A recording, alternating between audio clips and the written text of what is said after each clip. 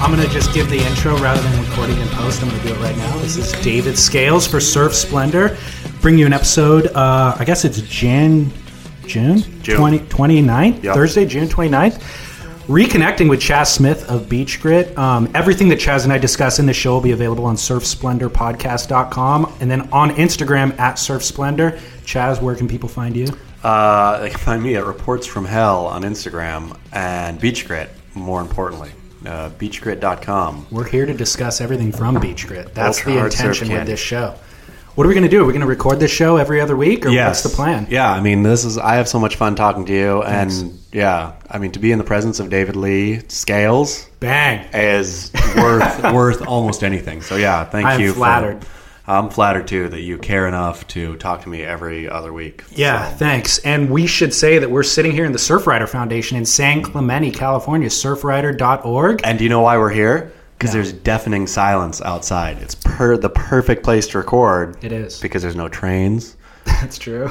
There's no... We got a few comments on that last time. Yeah, it's perfect. It's great. Surfrider's great.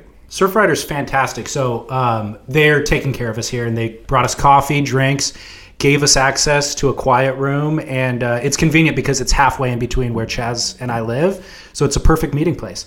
The other thing is we've got our buddy Sam here who showed up to take photos. Sam, jump on Chaz's mic real quick. I'm going to ask you, what happened this morning, dude? What happened before we started recording this? Well, I was getting ready to meet you. Yes. And I stopped to get a breakfast burrito at this sort of health food place, and I walk in there. This is maybe 10 minutes before I meet you. And who's in there?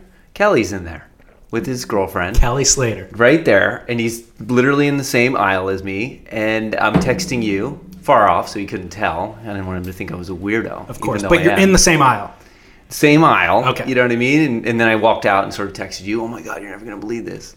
And then you tried to talk me into getting him down here for the podcast, and I checked it out. So, dude, first day on the job as the staff photographer for Surf Splendor. I blew it. You have the ultimate get. I did. And you blew it. Oh, it was the get, beyond get. Like it was I'm so disappointed, dude. Yeah, I know. That's disappointing.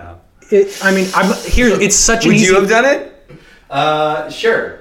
The way to Kelly's heart is conspiracy. You have to go say, hey, Kelly, I'm sorry to bug. I like it. Right. I heard... Chemtrails or something. It's not even that. It's that I heard somebody was talking... I just was down at the beach yesterday, and I heard Mason Ho said that you couldn't surf backside. And I don't know who he was saying. I don't know what the context was. You just bring it up, and then Kelly will run with it from there. I just felt like... your alliance is to me, Sam, and if Kelly is gonna think poorly of you, who cares about that? Your alliance is to me. You should have been like, Kelly, my buddy David needs you on the mic. We're getting together in 1 hour, and it's right up literally 1 mile from here. I blew it. You did. You know what? Kelly and I share the same birthday as well. Do you and I had really? the ultimate in. See? Yeah, I know. I know. Saying somebody's I know. Shit. Next time, Kelly, I'll come talk to you. I'm so disappointed. Yeah. But one other question: is he as handsome in real life as he looks on the internet? I didn't look at him that much, but yeah, he's pretty. He's a sexy guy. He really is. His eyes are what you need to look into. I mean, I didn't get a chance effect. to stare fully into his eyes because that would definitely have, he could probably beat me up. But no, he loves to stare. Kelly will stare you back. I could see that. Kelly will try to stare you down into the ground. Like if you keep it up, Kelly would be after his surf days. He should be a ultimate stare champion. I can see that. I can see that. Yeah, he brings you to your knees. I have a feeling he would do well at whatever he gets involved in. That's true. So, yeah, that makes a lot of sense. Anyway, next time I see him, I'm going to cut in front of the line if he's signing autographs or whatever it takes to get in front of him. Thank you. Our listeners depend on you, actually. They would be psyched if Kelly was sitting in right now. They would be way more psyched than this. So last time we recorded was 2 weeks ago, and I got a couple things to catch up with you on. You were going to Mexico the very next day. I was. Yeah, I did. It was good. I loved it. That was my first time. Actually, no, I'd been to Salina Cruz before. It was my second time to Salina Cruz. Fantastic place, beautiful. I know there's a lot of, is there still bad blood between the Salina Cruzites and tourists and visiting surfers? Yeah, I think so. That's great though. They should be angry at anyone. I would be angry at anyone who wanted to come down and surf with me down there. It's an ongoing conversation that we've had on this podcast, and listeners chime in actually, and it's like you know, do you want to exploit spots or do you want, there's Yeah. an element of just like altruism where it's like, oh, everybody's welcome and this is, but then there's an element of it's a finite resource and you don't want to give it away. To me, I loved that about it. I don't know. I'm not as versed on the whole thing, even though I was at Surfing. It wasn't at Surfing Magazine that kind of started the whole problem. I think they put Selena Cruz on the cover. Oh, did they? And then all the locals said enough of this, and it was on from there. But yeah, it was actually, we had one amazing day of surf, and then a tropical storm blew in, and it poured rain the entire time, No and way. it was a total junk show. But Who's yeah. we, by the way? Do you want to It was, get into that? Yeah, we were shooting for the upcoming Lisa Anderson bio documentary. It's called Trouble. Yep. And so it was basically a total wash as far as the film was concerned. But That sucks. it was fun to hang out and drink margaritas. Where are you at in the production process of that? So we're kind of middle of just stitching the film together. It's a biodoc of Lisa's life, or part of a section of Lisa's life, and we're just stitching together found footage, still getting interview, all that kind of stuff. So it's right in the real nitty gritty of it. Where are you going for the modern day surf footage? Obviously Mexico, but that was a bust. Do you have any other trips? I'm keeping we have a couple more queued up, and I'm keeping them close to the vest. These other two trips. So, All right, fair enough. That's secret. I shot you a little story about my buddy's surf mag this week, Aladdin Surf Mag, Joe D. Foster. Did you click and check it out? I did. What are your thoughts? I loved it. I loved not only, here's the thing. I like those kind of eclectic surf shots stitched together in a fun way. To me, that tells a story of, surfing is such a visual thing, right? And so it's fun to look at all these kind of images. But what I don't think I'd ever heard of Joe D before, quite frankly. And I didn't know why. So I got sucked down more than into Aladdin. I got sucked down into the Joe D rabbit hole. That's the story. And yeah, he's fascinating to watch on video. Just his kind of, the way he's like keyed up, but then his manic energy. And then add that just his history as a model and his whole story, which I don't know why I hadn't seen his story before. Because he is a terrible self-promoter. Okay. That's the problem. And I've been friends with him for probably a decade now. And because we're both in the Huntington Beach kind of area and we see each other at the beach all the time. He's the hardest working photographer I know. And a lot of surf photographers are hardworking. Dude, the guy's there long hours, all day, every day, just surviving off bananas, ciggies, and coffee. And but so it's kind of like he puts in all the front loads, all the effort, but doesn't really promote it in the end. And not only front loads it, but then sits behind a computer editing endlessly. Yeah. Long nights editing, in long days shooting, and then just kind of puts it out there and doesn't ever push any farther than that. And one of the things, I don't know if I actually wrote this in that little blurb I sent you, but it was maybe it's incumbent upon us to actually gift ourselves the magazine. Joe's work is done. He shot it and he did the graphic design and put it out there. We're the fools if we choose not to take the bait, or if we choose the cheaper route of scrolling Instagram. That's on us. I 100% agree with that. It's funny tying Joe D a little bit to the Matt Warshaw Encyclopedia of Surfing thing, right? Where there's these people in the surf, I think, sphere who do massive amounts of work, and it's there, either free or for a real minimal cost. Where, you're exactly right, where it's incumbent upon us to go, this stuff is there, to go get the best stuff we can get, as opposed to being lazy and scrolling Insta. Yeah, and you get more out of it when you put a little intention into it. It's I don't know who I was listening to. Somebody was saying they do these talks at college campuses and they charge $3 to enter. $3 is nominal, but if the students don't pay the $3, they walk out 20 minutes into the show because they showed up for free, they have nothing invested, and they're over it. And that's the thing too. I think in media in general, particularly on the internet, I think that the consumer or the end listener or viewer or whatever is so conditioned to expect kind of free stuff. Mm-hmm. But at what point is the being free and even with Aladdin, because it was free, right? Totally free. Yeah, totally. He's been doing it 7 years. Yeah, and entirely free. So it's not necessarily that there's a cost. There needs to be a cost thing associated with it, but just we need to be just the amount of the nonstop, drip of content. We need to do a better job of being more selective about what we consume, and then also, I think, to be better about pushing the stuff that's actually good, that's quality. I agree. And when I thumbed through that or clicked through that magazine, I was bowled over by the quality of the imagery, and some of it was like John had an O'Neill sticker on his board, or I think I mentioned Craig Anderson with a quick. So like they're old photos. And I just thought to myself, how has this never seen the light of day? Yeah. Like, this is A+ photography from Bosco and photographers who you do know.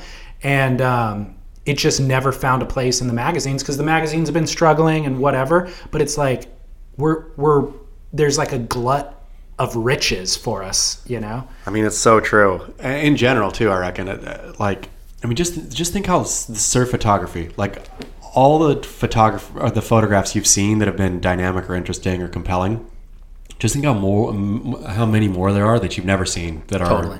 I mean, yeah. Sitting on someone's hard drive. Totally, somewhere. Just never. It got glossed over in the initial kind of thing, and yeah. Or even for the photographer to have the organizational skills to actually pull everything off their card and give it a proper once over, or twice over. Moving on. The other conversation I meant to bring up last time, but obviously listeners of that show, and they commented on Beach Grit and on Instagram, everybody wants to know what happened to Rory Parker, famed Beach Grit writer. Rory Parker is a famed Beach Grit writer, yeah. I guess it was, a year ago now, maybe. That we kind of came to loggerheads, me particularly and Rory. And yeah, it had something to do with his Corey Schumacher podcast, which I don't know. I like how to say it. Just say it, dude. Don't back off. Yeah, no, I'm not backing off at all. I'm trying to think of how to say it in the best way possible. Yeah, I mean, just Rory's direction, I think, and not even more than just the Corey thing. Rory's direction, I liked some of his stuff, but I hadn't liked a lot of his stuff for a while, which is fine. It's kind of me and Derek are the principals. And then I was thinking about, at that time, a year ago, like, okay, well, I'm going to split, or not split, but I'm going to do something, take this whole idea of Beach Grit, right? This kind of a little bit seedy but fun and antidepressive thing, and see if it would work in a different field like snowboarding. Right. So I was going to start Lodge Grit, which I, kind of soft launched. And when Rory found out about that, he became kind of possessive of like, hey, well, what's in this for me? And that always drives me crazy. When somebody's first response to anything creative is, what do I get out of this, instead of how can I help? That's to me like Marty McFly being called chicken, where it just sets me off. And so at that point I was like, okay, fine. If this is your attitude, if what can I get out of this? Then, whatever. Like, not, and I didn't, he didn't get fired or anything. It just, I think he and I had argued to the point where, he didn't want to do stuff with Beach Grit anymore. And I was don't let the door hit you on the way out. Okay. So can you break down the Corey Schumacher thing? Do you mind getting into that? I wasn't even familiar with that. Confrontation. Oh yeah. I mean, I saw the podcast that he posted, sure, and I didn't even listen to it. I just read the comments to get a read on what people thought about it. So I mean, I think Rory, Derek, and I think are I don't know where Derek is politically. I don't even know what I would be called politically. I mean, theoretically, I guess I'm a libertarian, but in real life, the only parts of politics I like are the parts that are the most entertaining. And Rory has a genuine, I think, kind of knee-jerk liberal thing. And so he did this knee-jerky liberal thing with Corey Schumacher that he thought was really profound. And Derek thought it was not profound and thought it was, mealy-mouthed and not interesting.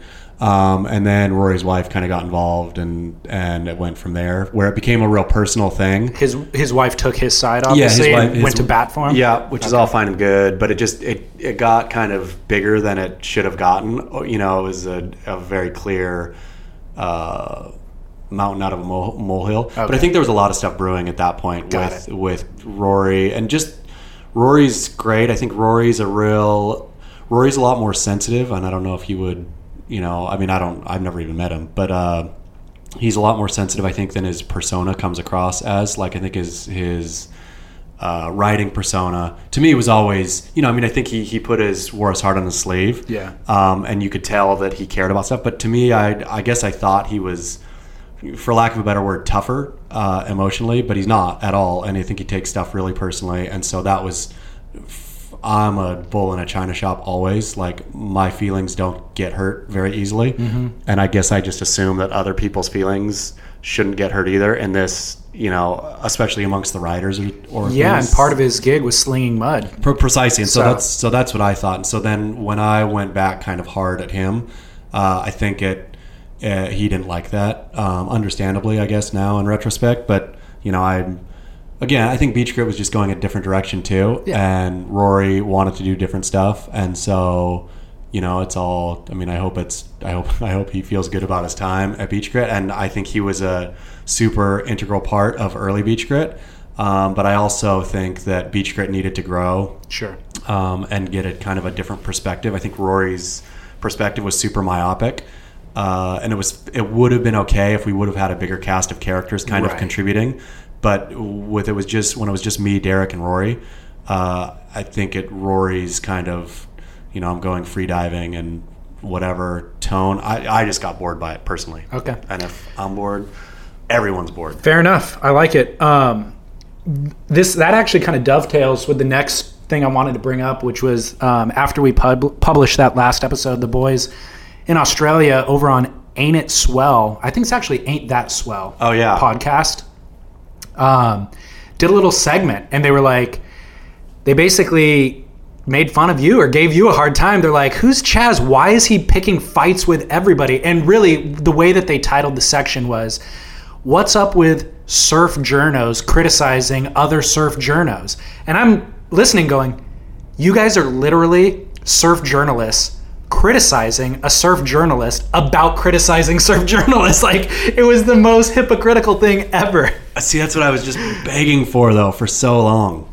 Begging for that. I mean, it was begging, like, I loved it. When I heard it, first, I love Jed and Vaughn's voices, so it makes me jealous that I don't have a voice like that. Not the Australian accent, per se, but they just have good radio voices. Okay, the tone of their voice, not what they're saying. No, but then what they were saying here too, right? Like, it was perfect. It was a perfect kind of tee off, I felt, on, you know, this is all absurd. But that's the thing. So I think they, part of what they were talking about was who cares, right? This is all exactly who cares about surf journalism, and you know. And I think, though, I mean, exactly, it's precisely that. But doing this makes it funner, right? And totally. And not that you should really care or take it personally, or maybe you can. That's all fine and good. But there's something about, to think that riding a wave is any more profound than a surf journalist talking about another surf journalist. To me, they're on the same exact plane. None of it is more absurd. Neither is more absurd. It's all equally unimportant. Exactly. Yeah. All equally unimportant, and therefore all equally important, right? And so that's it to me. And I love that they even, you know, spent time talking about it. I thought it was a fun little segment. And but again, I think they kept saying, who fucking cares? Right? But that's just it. Who cares about any of this? Right. And we all do. That's the answer is the easy kind of you know, nobody cares about surfing, nobody cares about surf journalism, nobody cares about any of this, except we all do. Except they're making a surf podcast, their listeners are listening to a surf podcast, on and on it goes, right? Yeah. Where we all actually care. No matter how much we say, this is all totally silly and it's pointless, and I say it as much as anybody. This is what we do is utterly pointless. It has absolutely zero value to anything in the world, and that may be true, but also that's what I spend every day doing. So I'm all for it, dude. I mean, it could be argued that the Renaissance painters were doing something that was pointless as well, except for the fact that it added tremendous value to humanity. 100%, and I really do, and I say it on Beach Grit, but I really do believe that we're in a golden age of surf journalism. Like, I've never been more entertained by what I'm reading out there from guys like, you know, Long Tom on Beach Grit to Steve Doherty to Sean Doherty, to you know, even Morgan Williamson at Stab to whatever. Like there's not that he's part of the golden age of surf journalism, but there's a lot of fun stuff happening out there. Yeah. And the only thing I think that's not happening is any of the fun stuff engaging with itself, which again is part of my mission. Is okay, let's and it's not, of course, when we get all shoegazy and only talk about each other and stuff like that, it gets silly. But also not to talk ever about anything else that's happening is silly. And so can't we have a happy balance of this guy wrote this today, let's tee off on it, or something, those kinds of things. I'm fully on board and I totally agree. And like, if you and I are just chatting in the parking lot, we are going to talk about, hey, did you see that comment over on Stab Magazine that somebody said about Albie Layer's video that he just posted yesterday? Like, those are the things we talk about, so why not talk about it publicly? And I do listen to that guy's show, even though I got the name wrong. Ain't that swell? I do listen to those guys' shows occasionally, and I have thoughts about it. And so why shouldn't I share those thoughts on here? And obviously they listen to this, and so they should share those. I'm totally cool with all of it. I mean, and that's what I like. And again, it doesn't have to be like for hours and hours and hours on end. I'm sure listeners and readers and everything get bored when it's a nonstop kind of inside joke or inside the Beltway kind of heckling. But again, I think there's such a lack of it right now, and it does a disservice to everybody. Like, how are people supposed to learn about new stuff that they may or may not like? Or, I mean, well, what I love about it is that it's not curated content. Yeah. It's not edited for the magazine. It's not funded by sponsors. So it is like we were talking about the comment section on Beach Grip being where I get the best read on the surf zeitgeist. We were talking about that last time. That's what it is. Yep. It's like it's straight from the vein, you know? So that's why I'm a huge fan of it. And it's funny, Stab Magazine actually posted an article since then calling themselves out for inciting racial hatred on their comment section. Like, I guess somebody emailed them and said, hey, you guys are inciting racial hatred, was the quote, in your comment section because you wrote this article, and then people are going on there and saying these things. Even though you didn't say it, commenters are saying it in your forum, and you need to moderate that. And they publish a story about getting an email from that guy. I'm like, you guys are eating your own tail. Yeah. Like, you're now commenting on a commenter it's so crazy. Commenting on a comment. Yeah, but I'm okay with it. Sure. Like, it should be commented. Totally. I mean, that story, was, it was funny. Morgan stuck me in there too. I made a... Did he? Yeah, you didn't read it? Maybe not. It was amazing. It was absolutely amazing. Yeah, he teed off on me. So he used that as his way to tee off on me. What did he say about you? Dude, you're getting lit up this last week. He I don't know, he went off on why I throw grenades and that I'm an asshole and that I have a receding hairline. And really? He went asymmetrical with his response, which was totally awesome. Yeah, he criticized my wife. What did he have to say about her? He just said something like, as he said, I can't really remember. It was something like, at least I'm not a 40-year-old man with a receding hairline who lives off his wife's money or something like that. Wow, getting personal, dude. Morgan went all the way down to the map. Do you have anything you want to say about him? No, I good job, Morgan. Keep it up. So in this same vein, I put an Instagram out yesterday asking listeners to send comments like, what do they want you and I to discuss? And I got a number of things there. Somebody said, I don't know what his name is, Flora Derp, I think it's his handle. He said, why are the best surfers on average so darn good looking? How does that contribute or correlate with their lack of personality and humor? Asking for a friend. See, okay, I've thought, thank you for the question. And I've thought about this a lot in my life, and I feel that I have a pretty good answer. Okay. I'd love ready to hear for this. Surfing, unlike skateboarding and snowboarding, I think, you have to be coastal, obviously, to be professional good. You literally have to basically live on the beach. Rich people live on the beach. Rich people have better genetics usually due to selective breeding of their, rich men, marrying rich women, having beautiful rich kids, et cetera, et cetera. But also in the same process, you're scrubbing the personality. You're having bland bankers or real estate agents or whatever with kind of, semi-bland, whatever the mom professionals are doing, real estate agents and bankers. Or the woman didn't need to rely on a personality or intellect precisely to marry the rich. Because she was good enough looking. Totally. And so then these people have children who grow up by the beach and become professional surfers. So it's the same exact thing. You have beautiful people with scrub personalities as basically your starting point. And then the conservative surf industry comes in, I think, and does the rest of cleaning out personalities. So that's my thought. Wow. That is a very scientific analysis. I am impressed. Yeah, thank you. I cannot argue with that. Thank you. I feel it's pretty sound. It is. I have thought about the looks part of that equation, but I never thought about how personality and intellect factored in as well, and it's totally right. And I think too, it's why I'm going to go even further on a limb. I'd never thought this before until this minute. But out of Brazil, I think you have more unique personalities. Interesting. Because I wonder what the coastal dynamic is there. Like, I don't know exactly. I know that somebody grew up in a favela, right? One of them did. Adriano. Yeah, Adriano. And so you have these guys who don't look your typical kind of standard, obviously beyond just the white skin and whatever, and I would say among the Brazilian Storm on tour now, Gabriel's a handsome dude, but I wouldn't necessarily say the same thing about Felipe or Miguel or Adriano. And looking at Brazilian soccer stars and stuff too, right? You wouldn't say Adriano de Souza is the prototypical kind of what society or even Brazilian society declares as the most handsome male. No. But you could argue that I think Kelly Slater is, or definitely was, the kind of peak of the American male, when he was in his prime, or Julian Wilson. Precisely. I mean, you could argue it, I think, for lots of them. Yeah, totally. The islands mix it up too. I'll tell you who's a handsome bloke. Alejo Muniz. Yeah, Alejo is a handsome man. Yeah, and I don't know that I would say that based on webcast, but I've seen him, around in face-to-face a few times, and I'm like, oh my gosh, dude, that guy is a stunner. Yeah. Okay, I have a question.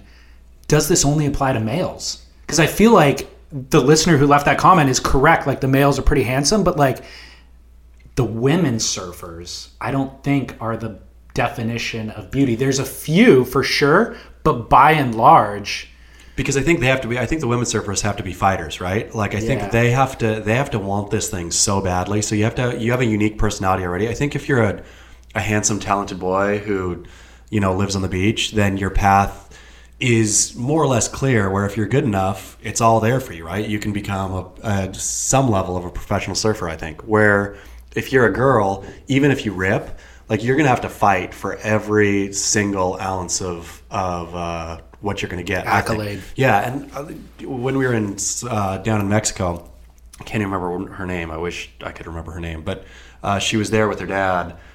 She was, I think, a 16-year-old.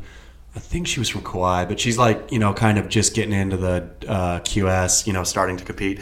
She was so good. Watching the way she turned, like, would take off on kind of weird, still all tropical stormy. The ocean was all seasick. But she would take off on, I can't even remember what the wave was, but she would take off beyond the peak, come in and just rip turns on the inside. And thinking like, okay, if she was a guy, her path would be a lot easier than the fact she's a girl. Like, what is on the QS? What is your girl kind of, what do you hope to achieve at some level? Like, it just seems like it's a lot more daunting, and the personality has to be fierce, I think. What was she sponsored? She was. She had stickers on her board. Rip I think Curl? it was Rip Curl. Yeah, Regular footer? regular. Mahina Maeda? It wasn't Mahina. I've called Mahina Heats and the Swatch Pro before. Oh, okay. I knew Mahina. This one was younger than Mahina. Okay. Yeah. I'll think of her name later. All right. Here's a question, a hard-hitting question. First of all, I expected all of this to be irreverent. Yeah. We just got so serious. You gave us a very scientific analysis. Yeah, that was serious. Man. That was serious. All right, let's go back to irreverence. PSOD on Instagram says, please divulge. Which way do you carry / transport your boards? Number 1, underarm nose forward or tail forward, wax side in, wax side out. I love this question because I think about it every single time I leave the beach. Dude, let me interrupt you real quick. I surfed yesterday afternoon. While I was in the water, I watched a guy exit the water with MR, this Mark Richards twin fin. So I thought the guy was like legit. And then he started walking up the beach, carrying it with his wax side in against his ribs, nose forward, tail back, but wax side against his ribs.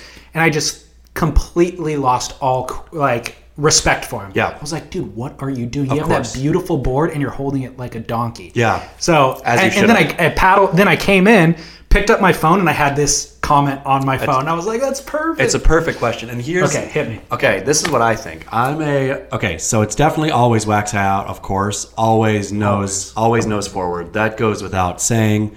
I think the where you find nuance, and I think interesting nuance is: are you a nose down or nose up kind of guy, or I guess parallel to the street?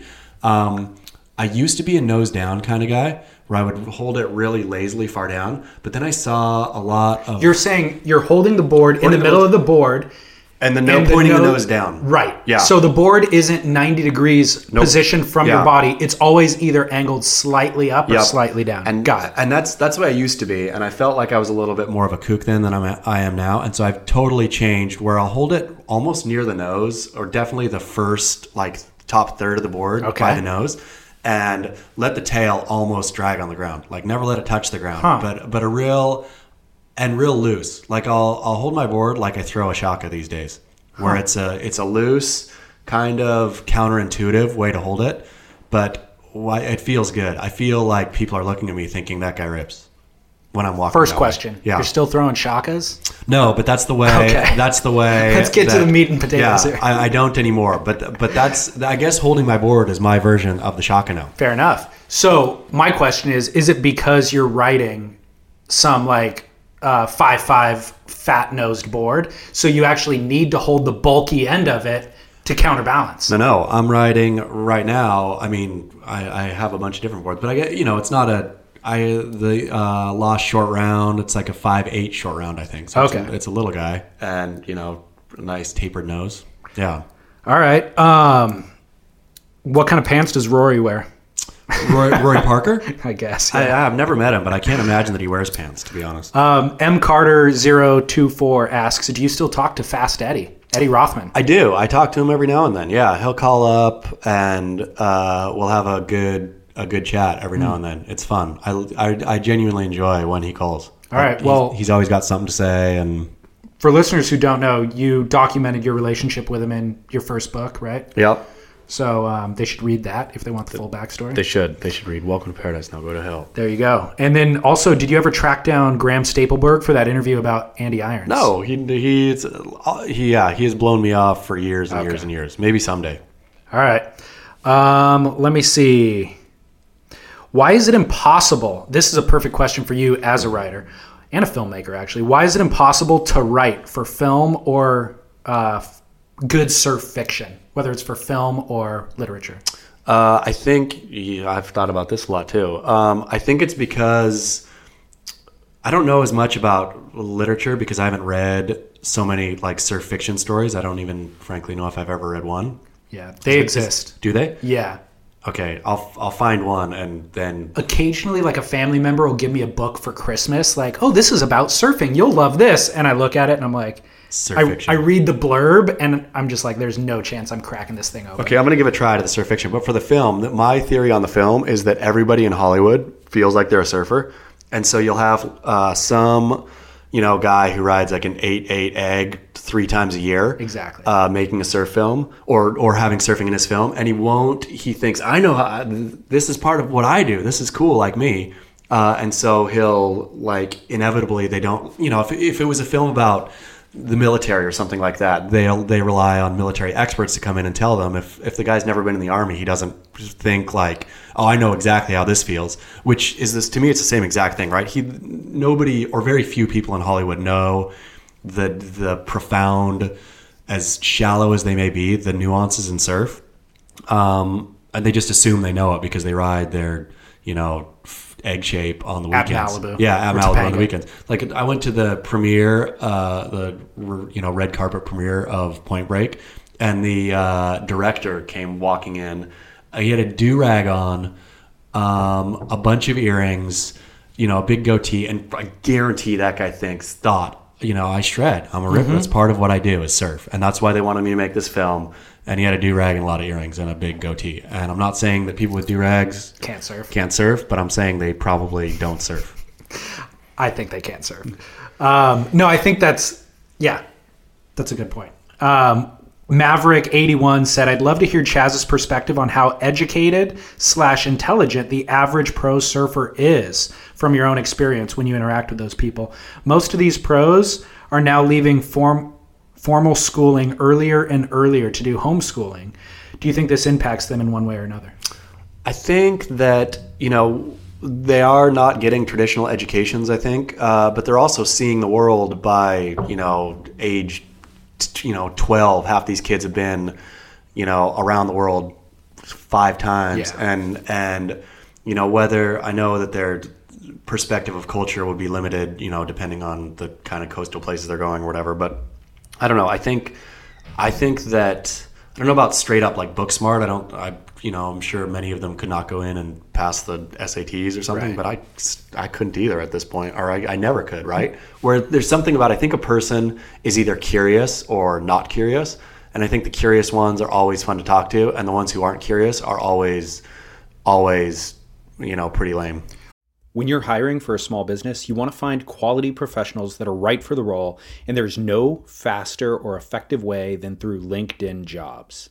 Your time and capital are precious, and there is a powerful resource that can help you focus on what you're good at and integrate people into your team seamlessly to help grow your business. LinkedIn Jobs has created the tools to find the right professionals for your team efficiently and for free. LinkedIn isn't just another job board. Everyone is already on LinkedIn with their resumes and references, and now LinkedIn has designed a hiring platform to connect you with candidates specifically qualified for the job that you post about. More than 1 billion professionals meticulously organized to connect people by skill set to help us all advance our position. 2.5 million businesses already use LinkedIn for hiring, and 86% of small businesses get a qualified candidate within 24 hours. It's that fast, easy to use, and effective. LinkedIn Jobs can help you write job descriptions, filter the right person to you, and give you the tools to help you interview them like a pro. LinkedInjobs.com/surf is where you go to post your job for free. Yes, totally free. That's LinkedInjobs.com/surf to post your job for free. Terms and conditions apply. Well, what's your perspective on, are they or aren't they intelligent, or can you even characterize the pro surfers in one way or the other? I don't think you can. I mean, I think you can. Again, I guess I don't even know what intelligence is. Like, is it being well read? Is it knowing a bunch of scientific facts? Is it being able to, problem solve or deduce stuff? Yeah. I guess, again, for me, the world is broken up between people who are curious and not curious. Yeah. And I don't care how smart the curious person is. If they're curious, that's a fun person to talk to. If they're interested and engaged and want to learn stuff and, whatever, that's a fun person. And I think surfers are, the young ones that I've met and the older ones too, they are curious. Surfers, I think, are a typically curious bunch of people. Yeah, I would totally agree with that. So my buddy Sean in New York has a question that I think is perfectly suited for you. He said, I want to know why pro surfers can't start clothing companies with clothes that people actually want, i.e. Dane and Craig with Former and Kelly with Outer Known. And specifically what Sean's talking about is the fashion is horrible. Yeah. I don't know so much about Outer Known because I haven't seen it, and maybe Outer Known might be successful as far as I know, right? Well, he also sent me a photo from Nordstrom in New York with Outer Known price 60% off. Ooh, okay, so maybe it's not a good sign. But I will totally back what's his name, the MD guy. Oh. The MD guy. MD, the guy the creative director of Outer Known. John Moore. John Moore is a brilliant designer, I think, and so whatever's happening with Outer Known, I won't say is a design problem. I don't know what it is. With Former, I think that Dane and Craig are making clothes that they would have liked 5 years ago, that's a fashion disaster, out of the gate, right? You're designing to what you liked back when you cared, and I don't know that that's reflective. It seems, with super minimal logos and a lot of black and white and stuff like that, that's what Dane particularly and Craig too, I think, grew up cutting their teeth on. But now the kids aren't black and white anymore, and they're not minimal logos. It's big stuff and colorful stuff. And so to me, maybe Former will be hip again in 20 years, but to me they totally missed the boat stylistically, just flat out. Yeah, well, I'm not that concerned about fashion at all, and I just did a once over on their website when they first launched the thing, and it was all nondescript to me. It was like it could have been made by anybody at any time, anywhere, and I moved on. To me, the design ethos is kind of Dane drawing Quicksilver logos on his board, where logos to those guys were uncool, and they to me, Dane drawing his mountain and wave was a way to kind of mock the idea of a sticker. But then all of a sudden you have a clothing brand where the whole point is you better have people identify with, it doesn't necessarily need to be a logo, but what is your look, feel, what are they identifying with? And Dane was so anti-identifying with stuff that bleeds in. To me, it bleeds into Former, and maybe Former's successful too, but I just don't know what you hook into, right? What do you latch, if you're a kid, because he's not trying to sell to me or you, he's trying to sell, I'm sure, to high school kids. What do they latch onto?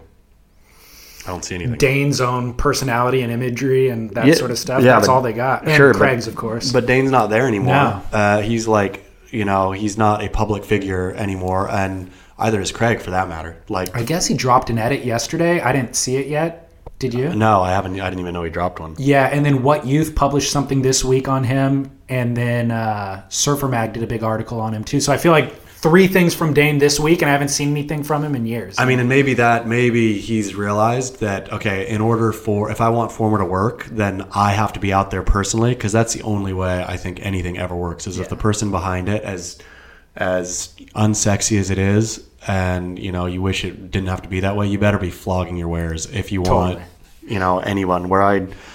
He's going to do exactly, he's going to end up being who he was railing against, which you have to, because otherwise people don't see it. Don't see it, people don't buy it. Turns out you need to actually promote your business and turn a profit. Exactly. Shocking. So I want to introduce a new segment called The Worst Review. And it's like, people do a week in review, and it's like, here's the highlights from the last week. I'm going to give you the lowlights from this last week. And this segment is the worst board shorts review. And I've got 3. Number 1 is Outer Known, and because it's obviously 60% off now. Number 2, Lululemon. Oh, yeah. Is getting into the board short game. Did you see this? No, I didn't. Evan Valier. Evan Valier's a handsome man. There's no doubt about that. Yeah. But he's sponsored by Lululemon. What is it? What is he like? Is it a knee length? How's the boardy look? It's just short of the knee. If you want to come over here, you can check it out real quick. There's the board shorts right there. Oh, wow. So it's like some cutting edge technology material, basically. Lululemon obviously is like a yoga brand. Yoga pants. And so they have this cutting edge material. But they're getting into the board short game, and they're using Evan Valier. I know Malia Manuel. I've seen she's sponsored by them. Yeah. And I thought that's actually a great fit. Sure. And it makes sense. But Evan Valier, is there any shame involved in being associated with Lululemon for Evan? I mean, if he's getting paid, I think that all that shame is out the window. Who's the third one? All right, my favorite. This is actually my favorite. I was saving this for last. Okay. Bro Activewear. Come check this out, dude. Look at this guy. Yeah, that's amazing. Bro has a straight Hurley ripoff too. That's the craziest. That's amazing. And those shorts specifically are called the Bro Raptor. And it is a complete ripoff on Hurley's racing stripe that they do on one leg. Is it a fighting short, or is it a surfing and fighting short? No. They're bodybuilders. Basically, they're bodybuilders who are making like underwear essentially for bodybuilders, and now they're transitioning into the board short game. That's amazing. By ripping off Hurley's racing stripe and calling it the Bro Raptor. I'm still gonna say that the Lululemon short is worse than the Bro Raptor. Really? I'm gonna say that's the worst of. Yeah. Why? I think that the men, like the casual yoga wear for women on the streets, like I don't like that as much either, but that's all fine and good. Oh, I so disagree, but go ahead. Casual yoga wear for men on the streets is a giant no-no. Like, I mean, it just doesn't get any worse. Yeah. And so the fact that Lululemon makes men's clothes at all is a thumb down. Totally. And the fact that then now they're making a board short, even though Evan Valier is a handsome man, is a double thumb down. So I'm going to back up. You think women wearing casual yoga wear on the street is a bad thing? I think that's been the greatest legacy that Lululemon's gifted humanity is the yoga pant.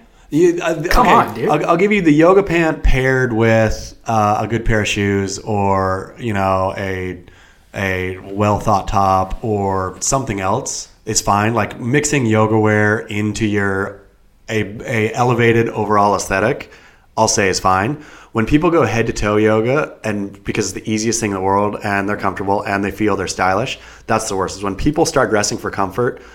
That's the fall of Rome, my friend. Okay, I see where you're coming from. That's when culture falls. Like if I showed up in sweatpants today. Precisely. Yeah. I mean, unless it was a Yves Saint Laurent sweatpant. There's a good sweatpant out there. But if you were in a baggy Adidas sweatpant or something, it's dressing for comfort crushes society.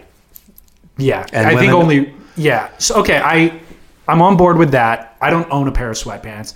The scenario I was thinking about is if I swing by Trader Joe's on my way home and there's a chick wearing yoga pants, maybe she left the yoga studio and she's on her way home. And I'm a huge fan. And that's great. That's fine and good. But also put something else. If you're leaving the yoga studio, you can leave the pants on. That's fine. But have like a nifty sweater or something else, right? Don't be like, I don't go play basketball anyway. But if I did go play basketball, I wouldn't be in my basketball shorts and tank top and then walk around town dressed like that. Right. Dressed like a Harlem Globetrotter.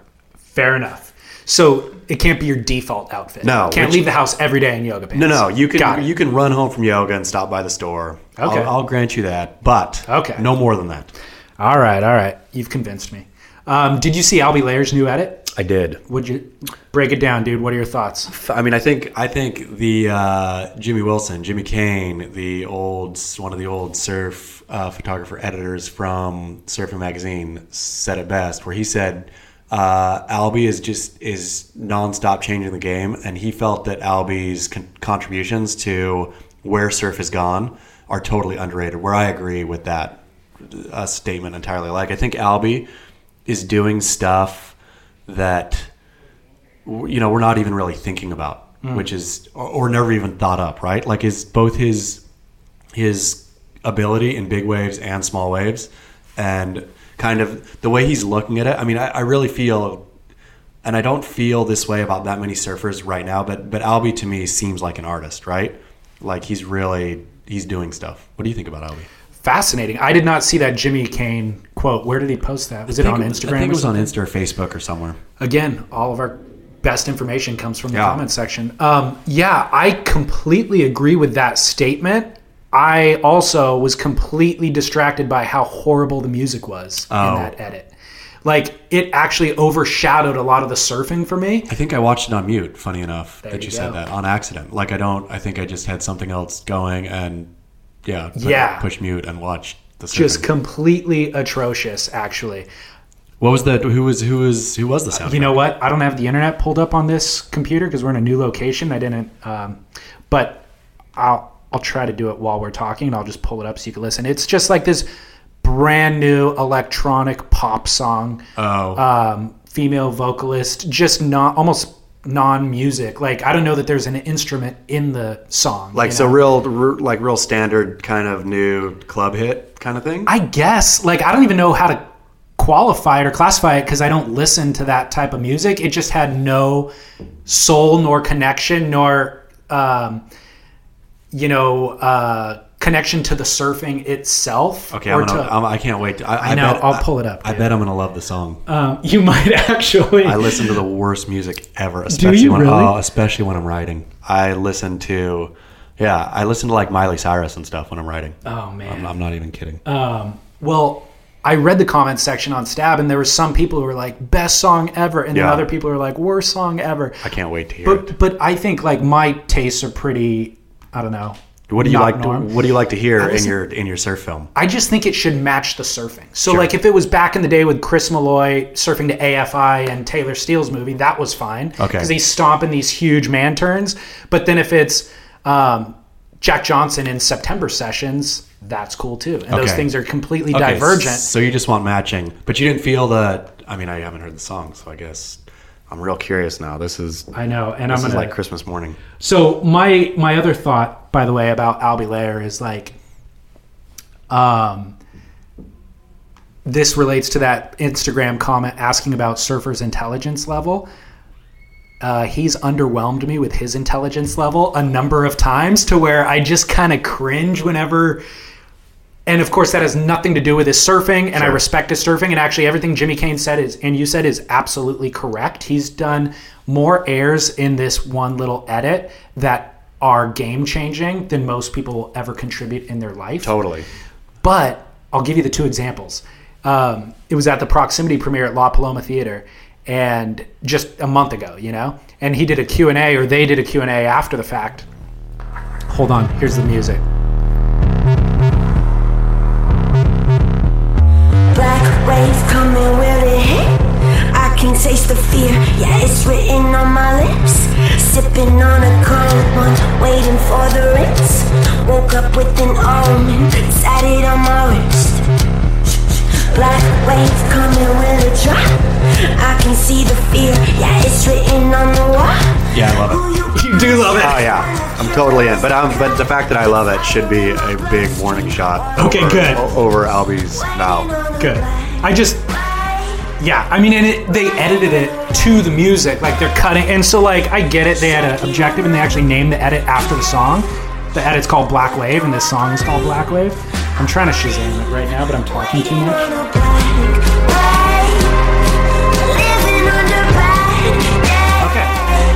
It's called Black Wave by K-Flay. K-Flay. Who's K-Flay? I have no idea, but God, I'm embarrassed. yeah, I'm gonna go home and listen to K-Flay. This should not even be a part of our show. So anyways, at the Proximity premiere, Albie Layer, for whatever reason, I don't even remember why, he mentioned tartar sauce. Like, you eat fish and chips with tartar sauce, but he pronounced it tartar sauce. Oh, see, but what if though he wasn't even talking about tartar sauce? What if he was talking about the tartars? Turns out he was talking about tartar sauce. Oh, it was actually, I think it might have been his girlfriend or some girl who knew him in the audience, because she's like, what's your favorite dipping sauce with fish and chips? So I think she was queuing him up because she knew he said it wrong and she wanted to put him on blast. And he on said stage. tartar. Yeah, and he goes, oh, I love tartar sauce. See, that makes me real happy about Albie, though. One of my favorite statements of all time, and I have no idea why this is, but scratch a Russian, find a tartar. A tartar. Say it again? I mean, scratch a Russian, find a tartar. Scratch a Russian. Yeah, find a which tartar. is just about like Russian, just whatever. It's like crappy 1800s great game stuff. But Okay. yeah, the tartars are awesome. Well, Albie didn't even know it was wrong. Yeah. He's like, I love tartar sauce. And the audience starts snickering and then kind of slowly rolls into a full laughter. And like, he's like, what? Did I say that wrong? Tartar sauce. Tartar. And he starts doubling down and saying it over and over. I was like, oh, Albie.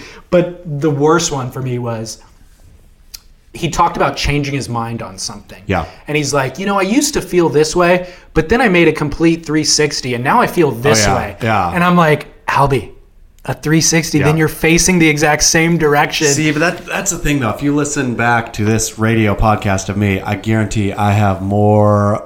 I see now. I'm going to mispronounce malapropisms. It's malaprops, right? I don't know. It's malaprops. I'll let you mispronounce it. Yeah, I'm not gonna say it. yeah. You can. I think it's MALA, something else. Okay. But malapropism. Yeah, just where you misspeak, right? Where I do it, and I do it all the time. Like I mix my metaphors. Yeah. Okay. I'm gonna do for the next show. I'm gonna call Albie and have a long conversation with Albie between now and the next show. Okay. And then come back with. I'll give him a grade for his intelligence. Perfect. I'll go A through F. Okay. A, B, C, D, F. Here's what I want you to do as well. Yeah. Cue up, set up a couple of sayings, and I want to see if he says it correctly Okay. or not. Number one, prank call versus crank call. Okay. But which is both are I think both are acceptable. I'm not okay that crank has become acceptable in our vernacular. Okay. It has become acceptable because everybody misuses it. Yeah. But that's not okay with me. It's a prank phone call. A prank is making a joke.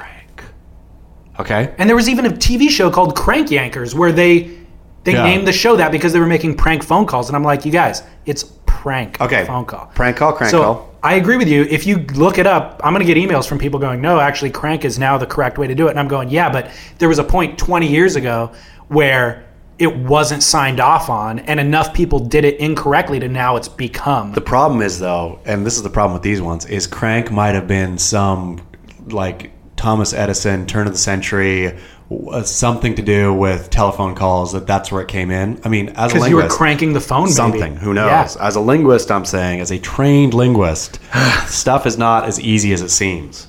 I'll tell you what, dude. If Thomas Edison's name is involved in the explanation, I will accept it. Okay. Otherwise, Done. no go. Okay. Otherwise, we need to stick with prank. Sold.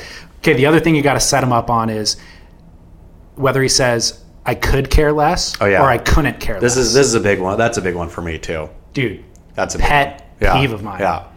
The proper saying is I could not care less. course, I 'cause you couldn't could care not. less. Yeah. Meaning you don't care at all. No. There's no much less to care. Precisely. But more often than not, people I could say, care I less. could care less. Yeah. I always, my like generic and silly response is always, then why don't you? To that one. There you like go. if you could care, But then less. they look at you dumbfounded Yeah, of because they course. don't get it Of anyways. course. Yeah. Yeah. So those are the Albie. Hopefully he doesn't listen to this and prep in advance. I Oh wanna no, get it. yeah, no. Okay, Okay. I'll catch him. I'll catch him. I'll try to catch him today. I'll see if I can. So I'll tell you what, though, in that edit, let's talk about Albie surfing, by the way. I agree with you. Big waves, small wave airs, whatever. Unbelievable. He's pushing the boundaries. There was actually one wave in that edit that I thought completely got overlooked. Nobody's talked about. And it was a frontside barrel. And he pulls in, and you could see the nose of his board a little bit and see that he completely slips out and loses control. And the thing is like sliding while he's in the barrel. The shot's from the beach looking straight. So you can't actually look into the barrel and see what he's doing, but just by the nose of his board, you can see that he's just slipping and sliding with no fin traction at all. And then he makes it. He Yeah. controls it somehow and makes it. And I was like, holy crap. Albie to me is somehow, and you know, I don't want to compare him to other surfers, but he's got something of Jamie O'Brien's playfulness with the waves, and the way Jamie looked at waves, I think differently, right? Where, you know, you could try weird tweaked out airs, but it's like almost a more polished version of Jamie, where I think Jamie, I mean, the amount of fun Jamie has, you know, when he's surfing stacking pipe, like he's having fun out there, where I get the same feeling from Albie. And I think Albie has just polished off the rough corners of Jamie. He's having as much fun, but he doesn't look as awkward sometimes as Jamie can look. Interesting. I also think Albie's devoted his time and energy to a lot of different waves. Like in the film you did with Jamie, who is J.O.B., Yeah. he was surfing, correct me if I'm wrong, 8 to 10 foot cloud break, right? Yeah. Like now I only see him at Pipeline. Yeah. But back then he was surfing 8 to 10 foot cloud break and doing backside turns on it that with the aggression of Andy Irons or Totally. something. So like that's when I loved Jamie. Yeah. Nowadays I don't see that anymore. Yeah. Yeah, Whereas it's true. Albie you see in a variety of ways. It's true. Well, I mean, and that's, I think Jamie, even in the, you know, sections in Who is J.O.B., most of them are fairly ledgy reef breaks, right? Where you have this True. like thumping, and you know, those, sure, they're different, but at the end of the day, they're all kind of the same thing. Right. Even though it's like this, for me, it's the scariest wave ever to surf when something is lurching on, you know, inch deep reef. Right. But yeah, like, you know, when Jamie was younger, though, when he was doing all his, especially his like super tweaked out, whatever those airs were, remember where he'd like grab like underneath his leg, and Yeah. it looked horrible, but you know, nobody had ever done those kinds of airs before. That's actually another thing that Albie was doing in this was straight air, but super boned out, and then tweaking it back and landing. Yeah. So there's no rotation in it. It's just a boned out air. So sick. To me, the rotation thing is fine, but it's one of the great things about surfing is you can still almost count the rotations if there are rotations. Yeah. Where snowboarding and all that, where, you know, in skateboarding or, you know, half pipe skateboarding, I guess nobody watches that anymore. But you know, when guys are just spinning into a giant blur, like I lose track of it. Yeah. Where I would way rather see some, you know, skateboarder, snowboarder go super high and just bone it out. Yeah. And I loved those airs that Albie was doing. I did Love to too. see- I would love to see more of that. Guys just going huge and doing one super stylish move. Yeah. And then sticking it. Yeah, I agree. And those were huge. He's doing them straight into the wind. Yeah. And the wind's almost like lofting him higher, I Yep. think. No, I think that Really I think, incredible. I think the arms race for everybody to see who can do the first, you know, 360, then 540, then whatever and whatever and whatever. You know, when if it's onshore, I mean if it's onshore and it's good air wind, we have this wedge, let's just try to spin. Where I love the thought of, no, I'm just gonna go huge and straight. And Albie's done both. Albie Yeah. won that arms race with the 720, Totally. and he's winning this race. Totally. And he's getting barreled at Jaws. Hector Santamaria did a flip. Speaking of airs, Yep. I remember you years ago saying Yeah. Hector Santamaria is your favorite surfer. Yeah. Is he still? He's not still my favorite, and nothing against Hector. My favorite surfer in the world. I update it every 6 months. Yeah, I'm dying. Who is it? Who is it right now? My favorite surfer in the world. I'm gonna have to think about this for a Okay, minute. think about it. I'll tell you who I want to see more of. Yeah. Wade Goodall. Yep. Every time I see that guy, I am so blown away. Yeah. And then I don't see him for 2 years. Yeah. And I know he broke his leg a couple of times and like he's been out of commission, but he doesn't get enough coverage that No. he should. And then Jared Mell. Jared Mell, you like? The bit I see about him, I'm like, he has everything of like, I don't know, stylish throwback surfer that I like, but without all the affect. Sure. Where it's like Alex Nost, I can really appreciate what he does, but there's so much affect. Yeah. It just feels like he's wearing a costume and he's playing a character. And he might not be at all, but it feels that way to me. Jared, the one time that I spent some time with him, it just seems that's who he is, right? Like he's surfing his personality. Yeah. Which it's always nice to see when somebody, that's who he is. Doesn't matter if that kind of surfing is in style or out of style or Whether whatever. cameras are around Yeah, or not. no, that's Yeah. who he is, and that's how he surfs. The other guy, I don't know if you've seen this kid. He surfs. He's a San Clemente kid, but he surfs Sano all the time. Is Corey Colapinto? Oh yeah.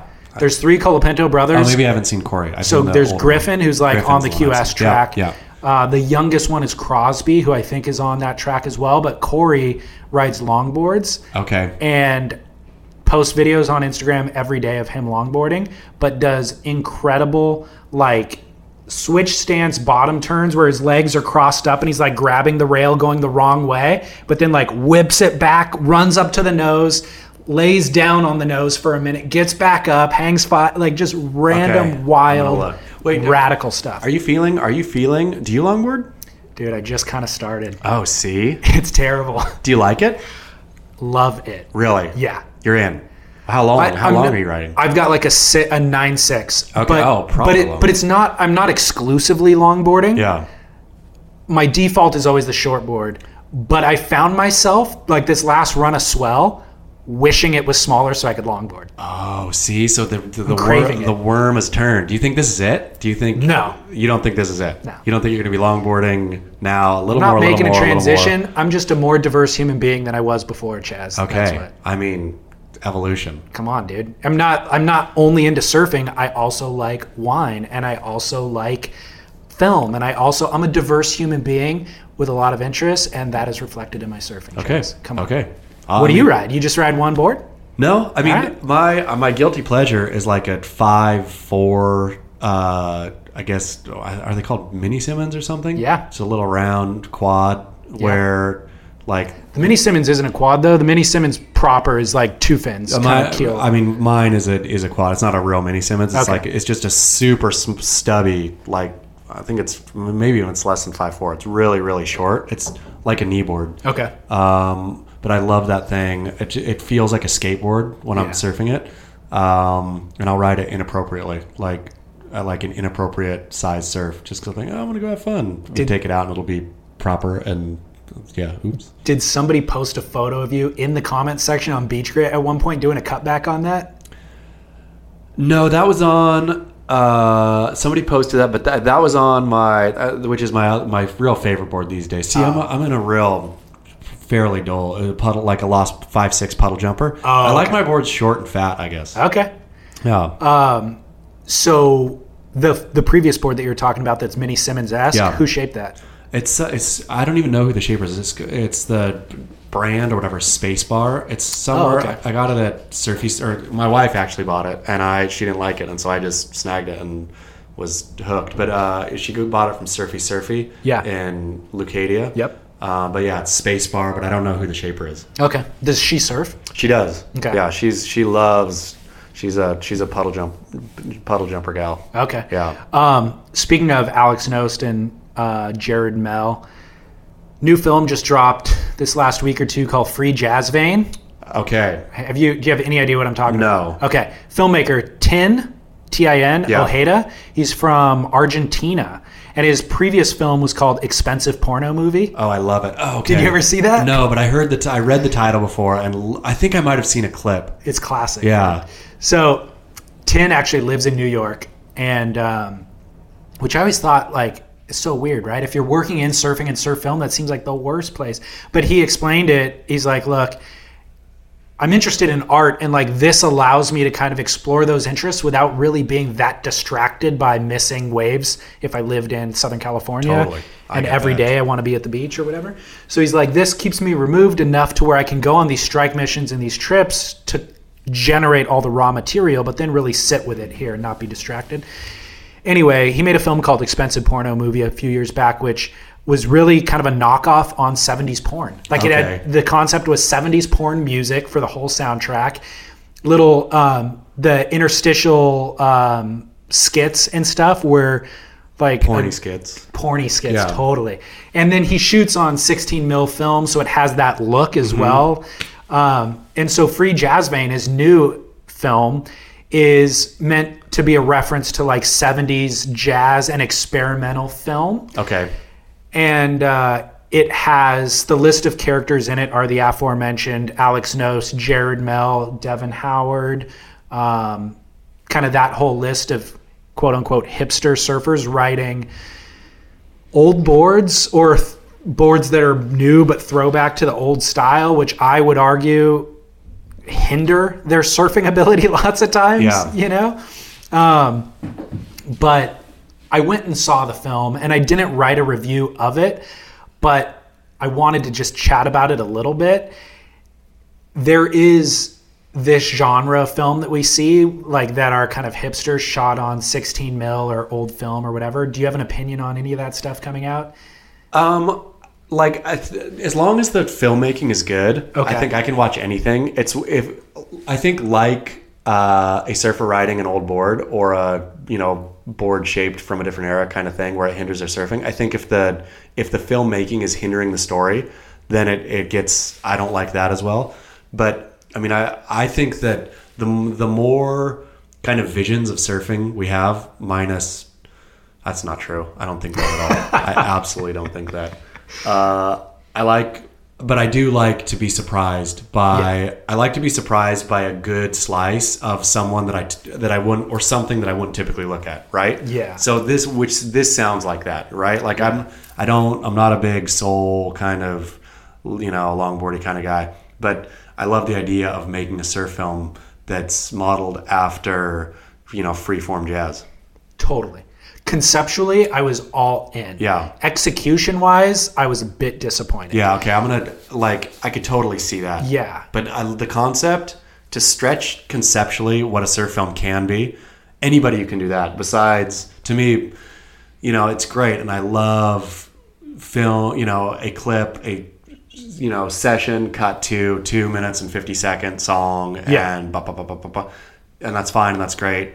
But when somebody has the vision to try to stretch that, even when they fail, I'm in. So, I'm not against the hipster movement. Like I see it, and sometimes like I said earlier, I'm concerned with how much of it is affect versus actual like sincerity. But I go into it with an open mind. And you and I discussed film in our last show and kind of like where it's falling short for us, where surf film, like the feature length stuff, is falling short. So I go in with a lot of optimism and hope, but then I oftentimes am disappointed. I got corrected, actually. I should just say the word often. Okay. Oftentimes is unnecessary. Okay. So I'm often disappointed. And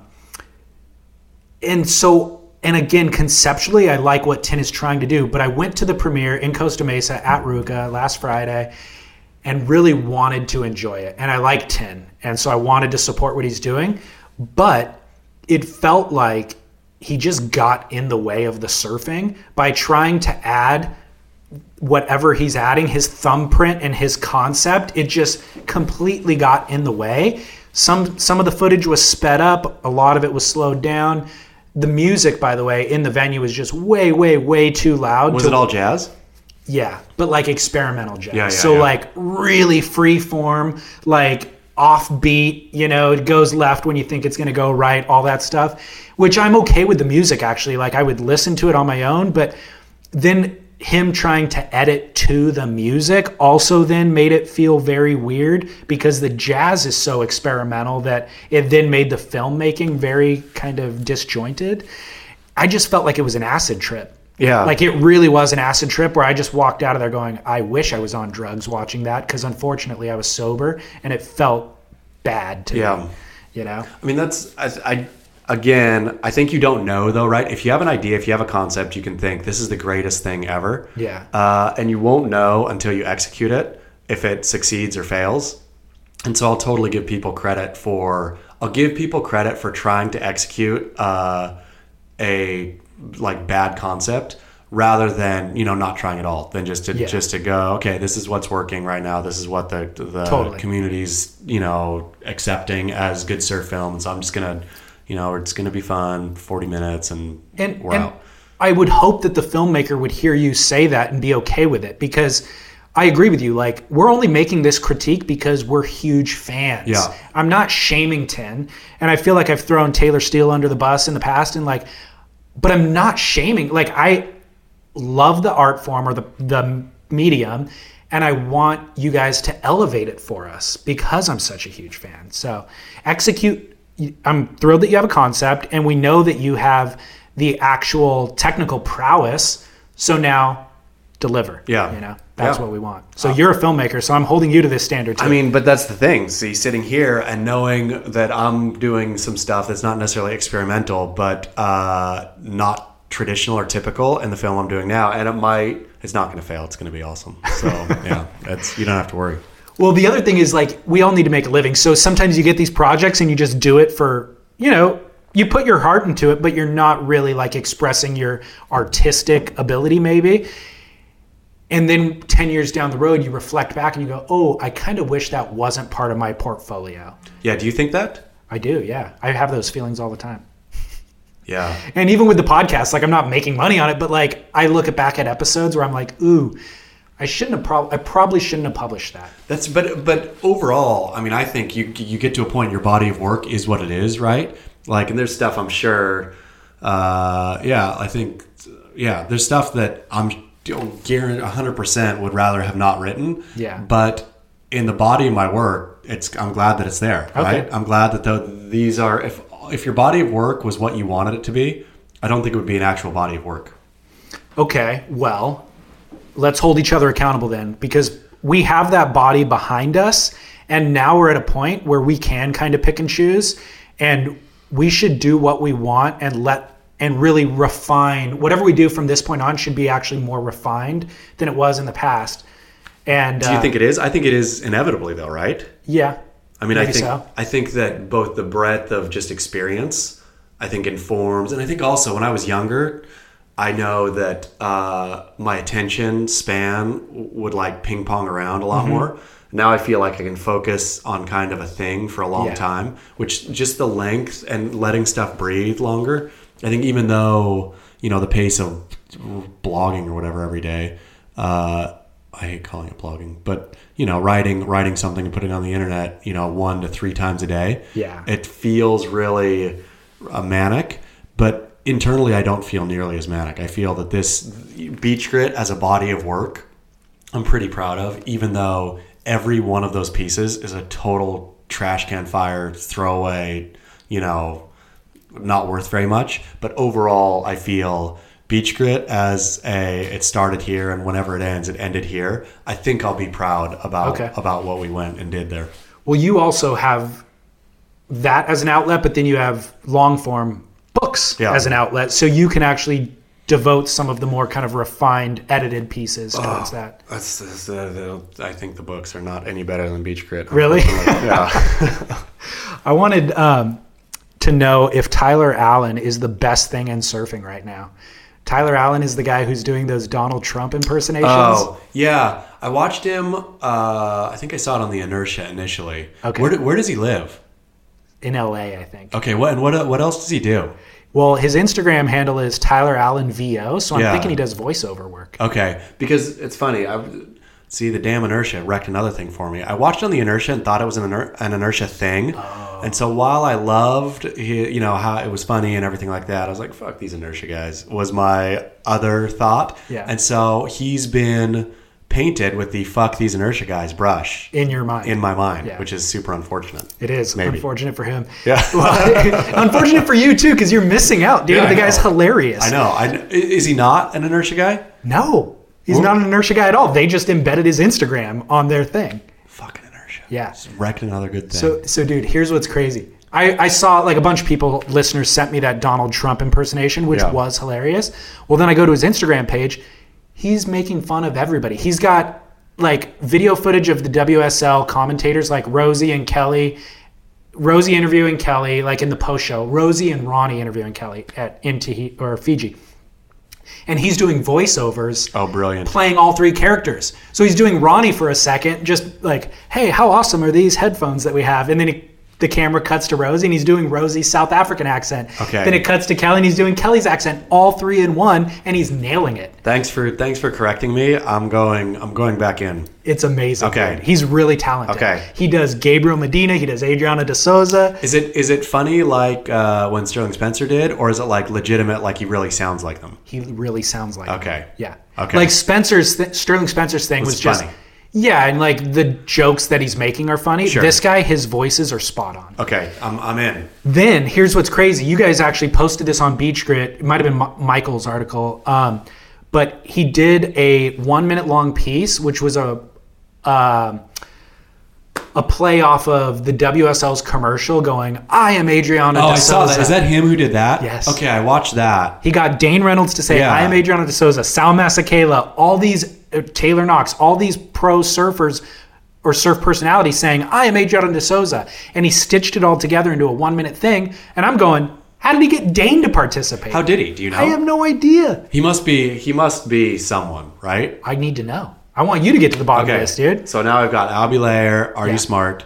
Albie, are you smarter than a fifth grader? And Tyler Allen. Tyler Allen. Who is he? Are you an inertia fucker? But he's not, you're saying. But he might. What if he Maybe is? he is, dude. I think he might actually be up in LA, so maybe they are in bed together. Fucking inertia. I know. Okay. I just hate that they're so much more popular than we are. It's way huger, but it's not really. Nobody cares about them. I want to do a segment called Defend Your Clip. I don't know if you prepped for this or not, but like, I should have prepped. no worries, then I'll just give Okay. you mine. You can do it next time. Defend your clip. A single clip. Like, my attention span is so short nowadays. Not only am I not watching feature-length films, I can't even watch a 3-minute edit. That's true. Give it to me on Instagram in 15 seconds or nothing at all. So my Defend Your Clip comes from Mason Host series that they do called License to Chill. They dropped this edit last month, so it's a little dated, but it's 5 minutes long, and there's a lot worth watching in there, but there's one individual clip that nobody saw that needs to have a light shined on it. It's actually Michael Ho at Backdoor getting a below sea level bomb that's so gnarly. How old is Michael Ho now? I mean, he's got to be 60, right? I don't know. Yeah. I mean, to me, everything over 50 is the same. Yeah, so sure. it's just like, Sure. he's old. Yeah. I don't know. Dude, the guy scratches into this thing, barely doesn't get decapitated, pulls up into it, and it's all on the gurgly inside where the water's like white and foamy. And it looks like it's going to close out, and it's below sea level. And you're just like, oh, he's going to get so smashed. And then sneaks out the doggy door at the end. It's so gnarly. Yeah. Okay. So I'm gonna steal it off the internet and then cut just that clip out and put it on Instagram at Surf Splendor for anybody who wants to see it. That's my Defend Your Clip of the week. Okay. Next time I'll bring one too. Yeah. Exactly. I'll come prepared. Sweet, dude. All right. Well, how do we go out on this show? Like, do you have any final words, or do you want to leave an important quote for people to ponder? Shout out to your favorite listeners. I'm gonna shout out to the Tartars. I think they don't get enough podcast shout outs. Okay. So to the Tartars. See, to Albie's credit, tartare is a far better delicacy, whether it's beef tartare, tuna tartare. I think beef tartare even came from the Tartars. Oh, okay. There you go. Tartars. So, all right. Well, where can people get hold of you? Beach Grit. Beachgrit.com. And if you want to ask a question or anything, you could, I guess, comment in my or send me an Instagram thing. I look at it every couple days. So Well, this episode will be published on Beach Grit, so listeners in the comments section there should leave comments for what they want us to discuss next time. 100%. Because I Read will all pull those. from that Yeah, for sure. I read all of those. By the way, my favorite thing on Instagram, period, is you using the word barrel. Oh yeah, barrel to turn barrel into a noun and a verb and an adjective, and only barrel, not barreled or barreling. It's so good. It's awesome. I really. I started using it, like Yeah. I'll comment back and use it, but I feel bad even using it because it's your joke. No, but but- I'm not doing it to plagiarize your joke. I'm doing it because I want to put it in the vernacular. Yes, No, let's push it. But I feel it is now. I feel it's big. I mean, not that I just, started. I mean, maybe somebody else is doing it, and maybe I heard it somewhere too. Yeah. But the I feel that people are using it back to me now. Good. In ways that they don't think that I'm using it. I use it first. Like It makes me laugh every it's single really time. it's really funny. Give listeners an explanation of like what is an image and how would you caption it, so they know what we're talking about. I mean, so like, what's a good one? I gotta even. So you can edit this in the. I'll in the edit it back. out. Okay. I mean, let me go in. You can edit the space out. Let's just go in here to my Instagram. On the way to Barrel. I like you. On the way to barrel. On the way to Barrel, there's a picture of a man driving a toilet with a giant penis on it, and the caption, I think, is "On the way to Barrel." Oh, it's actually Dawn Patrol, but usually it'd be "On the way to Barrel," which is where you're using it like Barrel is a place, not the Barrel either. You never give it a definitive article or anything. It's just Barrel. Yeah, it's so good, dude. I laugh every single time. Barrel is my contribution. Another one that I'm looking at right now is some chicks using this new Hobie contraption, which is like a Stairmaster, but it's on a stand-up paddle with handlebars on it. It's called the Hobie Eclipse. So they're walking on water essentially on this thing, and the caption is "Walking straight to barrel." Yep, you can walk to Barrel now. Yeah, I love Perfect. Barrel. There's a Korean company called Barrel, which is even better. Like people, What do they do? surf like in beach clothes, and it's called Barrel, and they'll say like "Get Barrel," I think is their tagline. Just because they misinterpreted it slightly. I think so. That's yeah. always the best. Yeah, it's perfect. All right, man. Well, hey, until I see you next 2 weeks from now, get barrel. Thank you, and get Barrel, all of you out there.